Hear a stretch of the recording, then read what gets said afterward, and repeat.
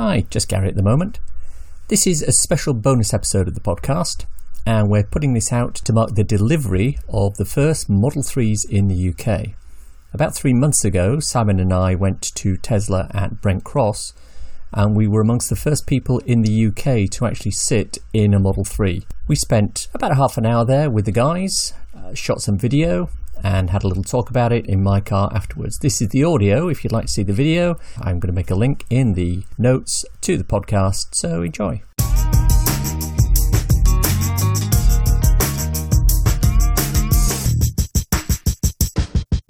So we've just been to Tesla at Brent Cross. We've had a look around, something really special. Model 3. My initial thoughts are an amazing looking car. Interior and exterior just looked good in every angle. What's your initial takeaway from today? Well, we looked at the Model 3 dual motor, bright red, lovely colour. Very nice colour, yeah. But of course, it's got to look good in a showroom otherwise. Oh, absolutely. It was very shiny. Very shiny. But yes, initially, rather than restating the obvious, it's got a lot of potential. It will sell by the bucket load over here. Yeah. I know your initial reaction was very much, yeah, shiny thing, want it. Yep, yep, absolutely. And I would be very surprised if you're anyone with that reaction. Yeah. It's one of those that I think if you were very much on the fence about it, as soon as you sit in it, you get to feel what it's like, you're just going to go for it. And then it's just a case of, you know, how many of my children do I have to sell to be able to afford it? Yeah, I must admit, you're absolutely right. I've seen, as probably many people, videos, pictures, all this stuff.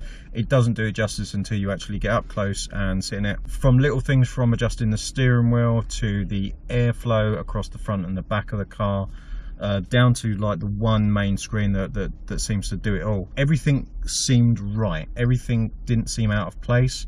There was nothing in the car that wasn't put there for a reason. Mm-hmm. It was very minimal, which I liked. It had this lovely wooden finish across the dash, which is obviously commonplace in a lot of them now. Yeah, interior and exterior was just really, really high quality product. Basically, I think what they've done, and you and I have discussed this, they've taken the things that worked very well on the Model S and the Model X, yes, and they've put those in. But they've also taken the things that don't work particularly well or that could be improved, and they've improved those and put them on the Model 3. I mean, very simple thing. The guy showed us that because it's not actually a hatchback, the rear parcel shelf has perforations in it, so that when you actually close the boot, it doesn't build up the air pressure inside the boot. It actually has somewhere for it to go, so it means that the boot will close a lot firmer. I mean, just that's the kind of out-of-the-box thinking, isn't it?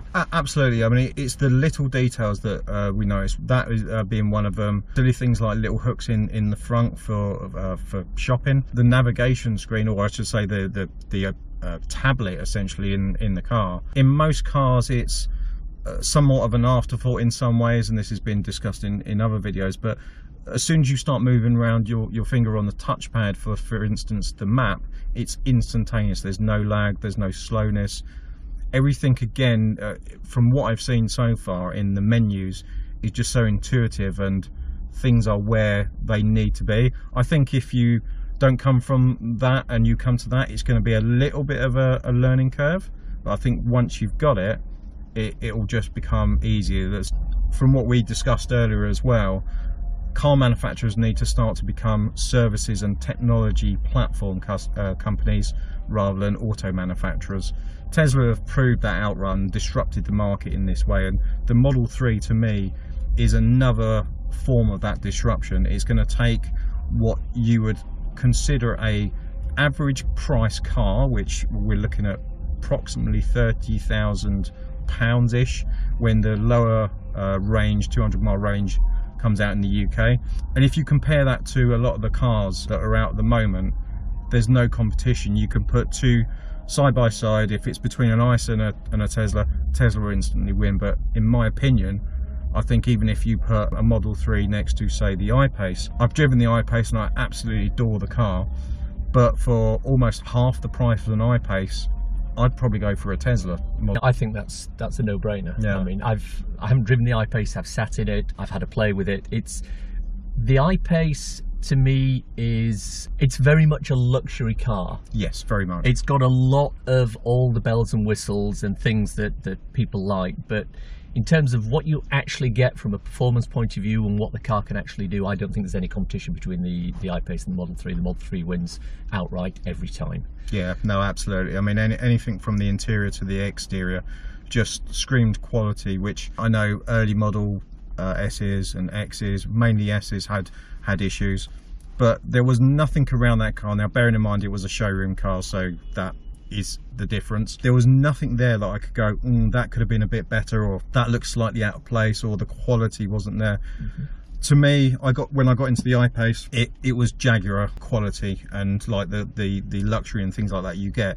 When you got into the Tesla, everything was functional, really nice, really clean, minimalistic, and actually luxurious in a way that only Tesla seem to be able to present in their cars.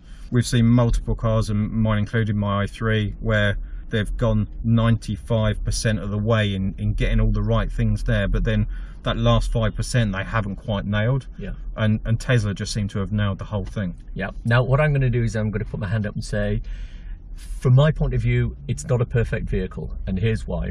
We did discuss this. Yes, we did. It's along the lines of, and everybody who's seen the videos will know this, there's the screen, yeah, and everything is controlled through the screen. And I love the screen. I like the fact that the functionality's in there. The one thing I would change is you don't have to have everything controlled by the screen. Prime example, the glove box. You can't open the glove box without touching the screen, finding the thing that says glove box and hitting that, and then the glove box will open. That's unnecessary from my point of view. There could be an analog, a manual button to allow us to open the glove box. Yeah. But there isn't. You know, me being an old fuddy-duddy, you know, that kind of would grate after a while. But that's a minor quibble, as Bobby Llewellyn would say. Oh, yeah, it's a minor quibble. Yeah.